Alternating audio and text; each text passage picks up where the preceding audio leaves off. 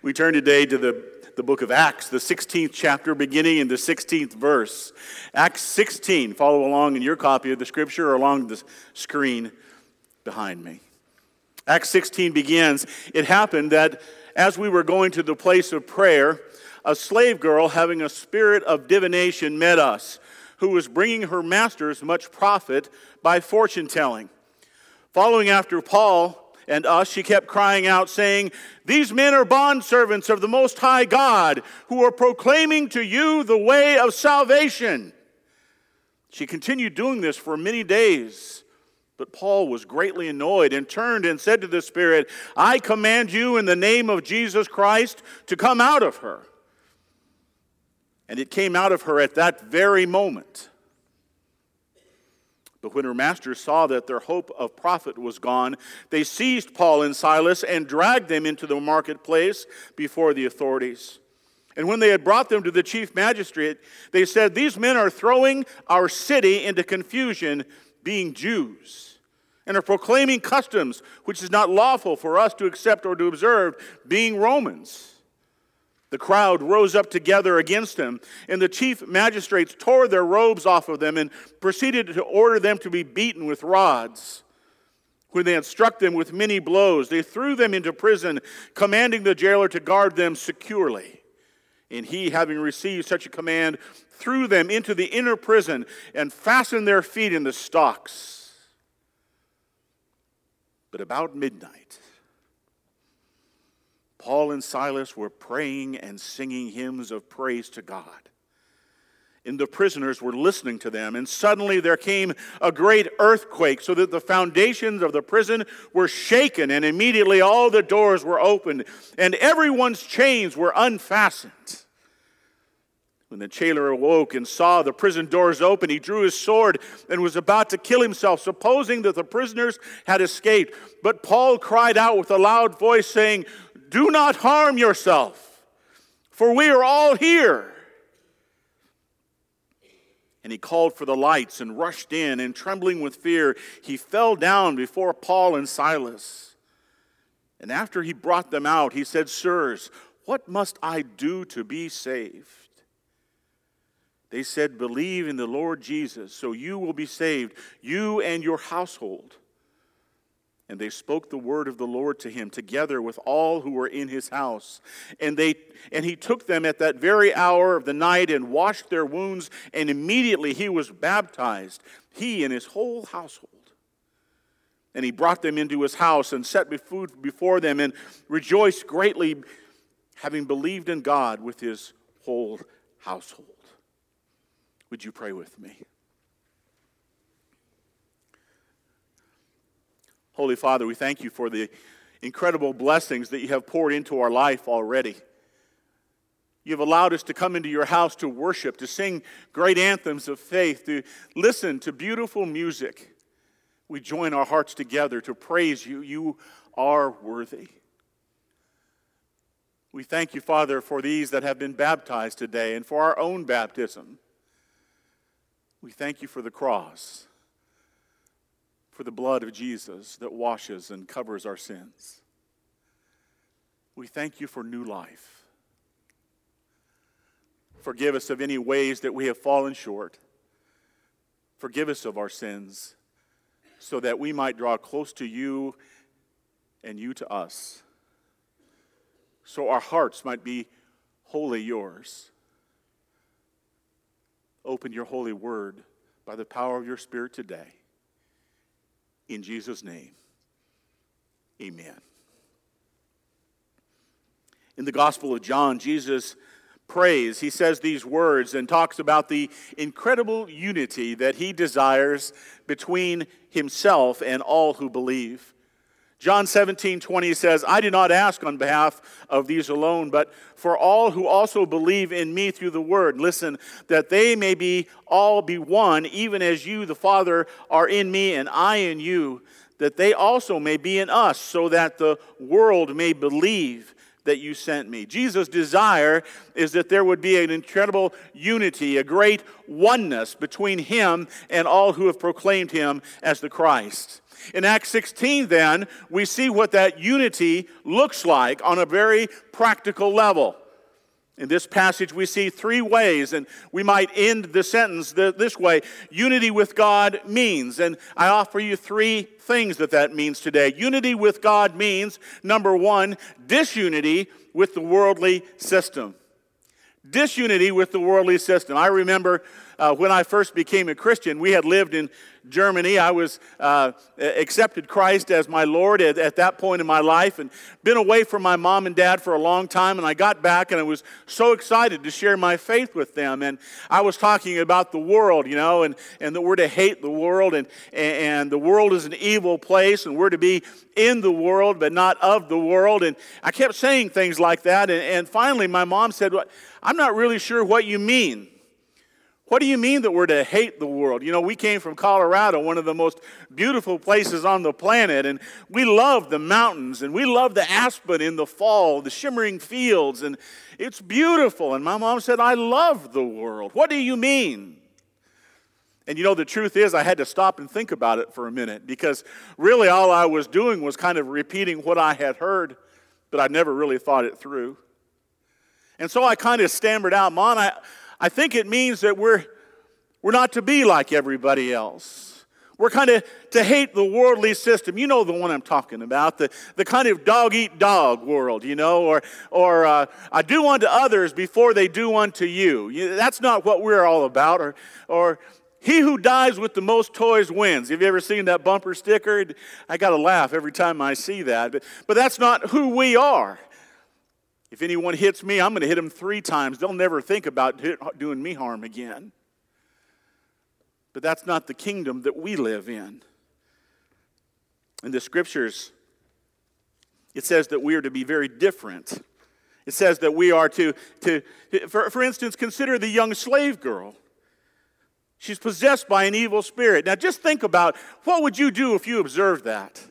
You who live in the kingdom, what would you do if you observed a young woman who was imprisoned and enslaved by a demon?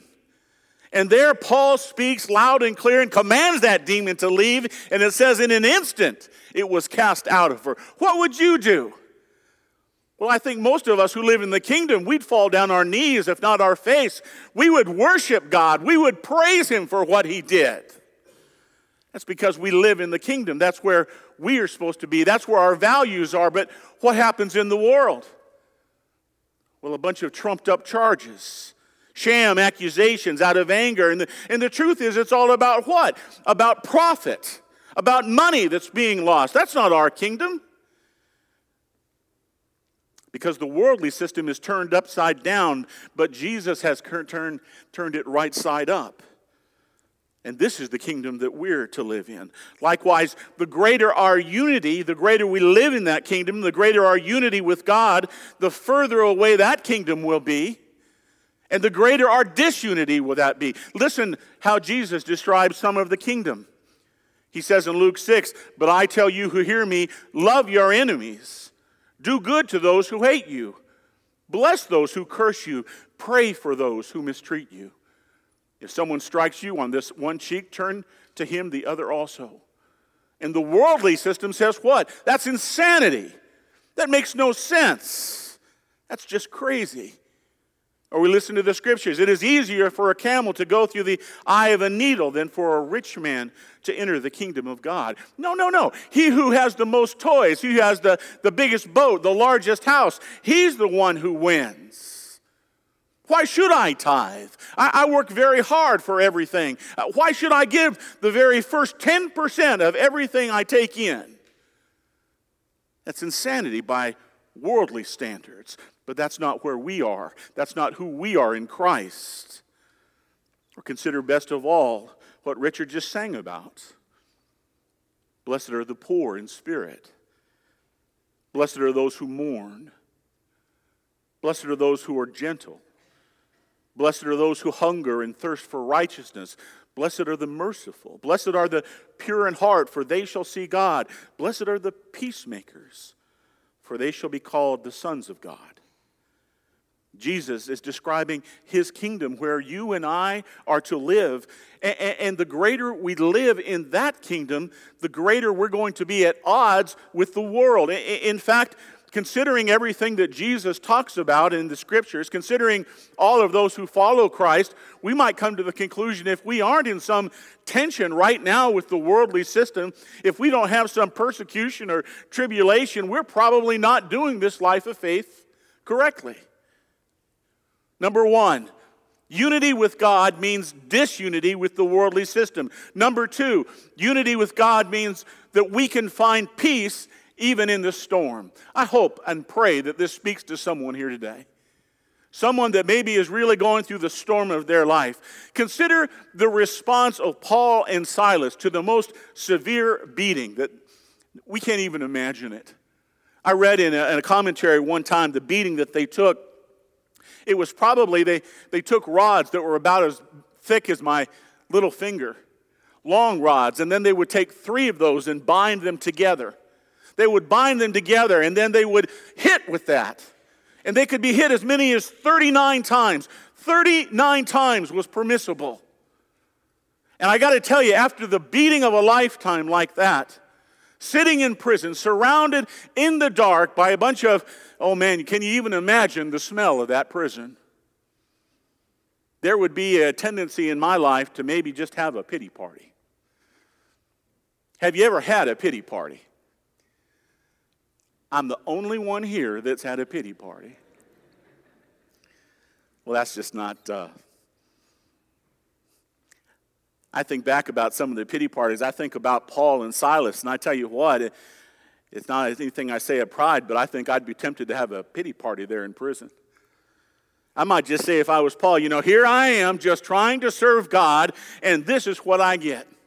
I was a rabbi. I was respected by everyone. I sat at the feet of the greatest teacher, Gamaliel. I sat at his feet and learned. And when I walked down the streets as a rabbi, people moved out of the way and they bowed as I walked by. I was respected by everyone. And now, Lord, this is what I get. Yet there's something about Paul and Silas that enabled them not to fold, not to fold, but to pray. Not to pout, but to praise. Not to become sour, but then to lift their voices in song while they were in chains. Can you imagine? Perhaps the answer is found in Paul's words to the Romans. In Romans 8:15, he says, "For you have not received a spirit of slavery leading to fear again, but you have received a spirit of adoption as sons by which we cry out, Abba, Father. The Spirit himself testifies with our spirit that we are children of God, and if children, heirs also, heirs of God, and fellow heirs with Christ. Listen now, if indeed we suffer with him, so that we may also be glorified with him." Here's Paul's attitude to suffering. "For I consider the sufferings of this present time are not worthy to be compared with the glory that is to be revealed to us." You see, instead of focusing on the chains, they lifted their eyes just a little, and they began to praise and sing. And don't miss it. Listen, it not only changed their attitude, but it changed their reality, didn't it? Have you ever watched Dr. Phil on TV? Have you ever watched him? I used to. I got turned off as of late, but he used to ask that one question. He'd say, "Well, you're just having a pity party," and then he'd look at him and say, "How's that working for you? How's a pity party working for you?" I can think back in the times in my life when I've had a pity party, and I've just got to confess, it didn't work very well at all. It didn't work very well at all. In other words, what it did is it really just kind of kept me imprisoned. But there have been times in my life, not enough, I got to confess, but there have been a few times in my life that even in the midst of the storm, I somehow, by the grace of God, the power of the Spirit, was just able to praise him right in the middle of the storm. And you know what happened? Just like Paul and Silas, it changes everything. 2 Chronicles 16:9, Sandy showed this verse to me years ago. It's always meant so very much to me. "For the eyes of the Lord move to and fro throughout the earth, that he may strongly support those whose heart is completely his." The way that I see it in my mind's eye is that we are surrounded, the Spirit moving in us, living within us, surrounding us, looking for those whose heart might be completely His. He's looking for those that He can fully support. Not just those who would praise Him in the sun, but those that would praise Him in the storm, whose heart is completely His. And the scriptures say that He's just looking, and I can almost see in my mind's eye, the time when you or I are in that great storm, and somehow by the power of the Spirit, our faith, we start to sing, and it is as if the Holy Spirit, He snaps around and He says, I recognize that voice. That one is one of mine. Now let me go and change not only their perspective, not only their attitude, but let me change their reality. Unity with God means we can find peace even in the storm. And by the way, did you notice how the jailer came to faith? Did you notice how he came to faith? He probably had heard about Paul and Silas before they came to his prison. Right? It says that the whole city was in an uproar. Everybody knew all about them. This jailer may have even heard them preach, but it didn't bring him into a saving knowledge of Jesus Christ, did it? What changed everything? It wasn't his preaching. It was the way that Paul and Silas responded to persecution and tribulation and beating and imprisonment. My dad was a big man. When I was a little boy, I was in awe of him. I loved him, and I was also in fear of him. He was a big giant of a man, strong and powerful, and I looked up to him. He served in the Navy during World War II. He came back. He was a police officer in our community, and he had probably seen both the worst and the best of people. He was very strict, and I was a rowdy kid that often got in trouble. And he would often catch me in some misdeed, and I'd begin to cry, and I would always say, I'm so sorry, Dad. And I was always saying, I'm so sorry. But one eye I was kind of looking to see if he was going to reach for that special belt that was up on that, you didn't want the belt. You did not want the belt. I'm so sorry, Dad. And then the words came out. Do you remember? I'll never do it again. And on a very good day, he would kind of walk away from that belt, and he'd say, all right, son. Well, I can almost hear his voice. But remember, talk is cheap, and actions speak louder than words. Is it right here that we come every Sunday and we sing loud and clear and have great testimonies of faith? Absolutely it is. Is it great that we sing these great songs in the very best of times? Absolutely it is. But just consider how powerful your testimony is. When you're in the middle of the storm and you can smile from the very center of your being, from your very heart, and when your neighbor comes up and says, how are you doing? You can say, my God is good, and He's going to get me through this. Or when you can confess, even in the most difficult times, I can't see God's hand in this, but I'm going to trust His heart. Or someone comes up to you in the great trial of your life and says, why in the world is this happening? You can say, I don't know, and at these moments all I can do is look at the cross of Jesus and know that He loves me and He has a plan for me. And I choose to praise Him and know that He'll bring me through it. Unity with God means disunity with the worldly system. Unity with God means that we can find peace even in the storm. And finally, unity with God means that we can have true freedom. Isn't that a good word? Can you say that one time? Freedom. One more time. Freedom. I wonder if there's some here today that just are really having a hunger, a deep desire. Consider what happened in this story. This slave girl found freedom from demonic possession. Paul and Silas found freedom from their present circumstances. The jailer found freedom from death and sin. You know, Brother Rich drew something to my attention about the jailer that I had never noticed before. Do you remember what his response was when he realized that the doors were open and he thought everyone had escaped? Pulled his sword and was ready to kill himself, right? Was going to commit suicide because he was afraid that Paul and Silas had left. What kind of transformation did he go through? What kind of change did he go to his life? He was terrified. He was terrified and ready to die because Paul and Silas were gone. And in the next turn the page, and he is taking Paul and Silas out himself, kneeling down and cleaning their wounds, welcoming them into his own home. And you have to ask, what causes such an incredible transformation?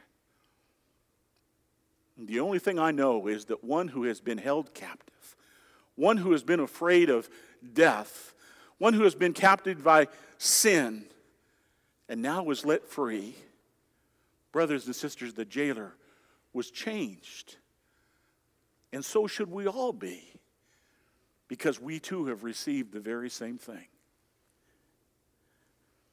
He asks, "Sirs, what must I do to be saved?" Paul gives him an unlikely answer. He says, "Believe in the Lord Jesus and you will be saved, you and your household." Well, how will that help him out of this terrible situation? The jailer learns in that moment that all problems are theological. You and I may be in a terrible situation. We may have marital problems. We may be struggling with addiction. There may be financial issues. And we ask the same question, how can I be saved from this mess? Our children may not be acting right. Our parents may not be acting right. What must we do to be saved? And the answer is rarely what we expect. Believe in the Lord Jesus.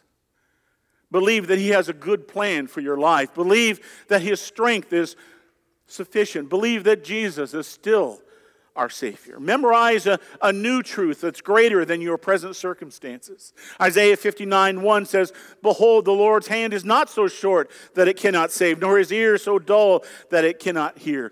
Believe in the Lord Jesus and be saved. Do you know my favorite 3 words in this passage? They may not mean as much to you as they do to me, but the ones that I'm really drawn to are found in verse 25. 3 simple words. But about midnight, the darkest, most miserable point of the night, surrounded by criminals in chains in a smelly prison after taking a terrible beating. But 25 says, but about midnight, Paul and Silas were praying and singing. And through praying and singing and praising God, they found joy and freedom. And so can we. Would you pray with me?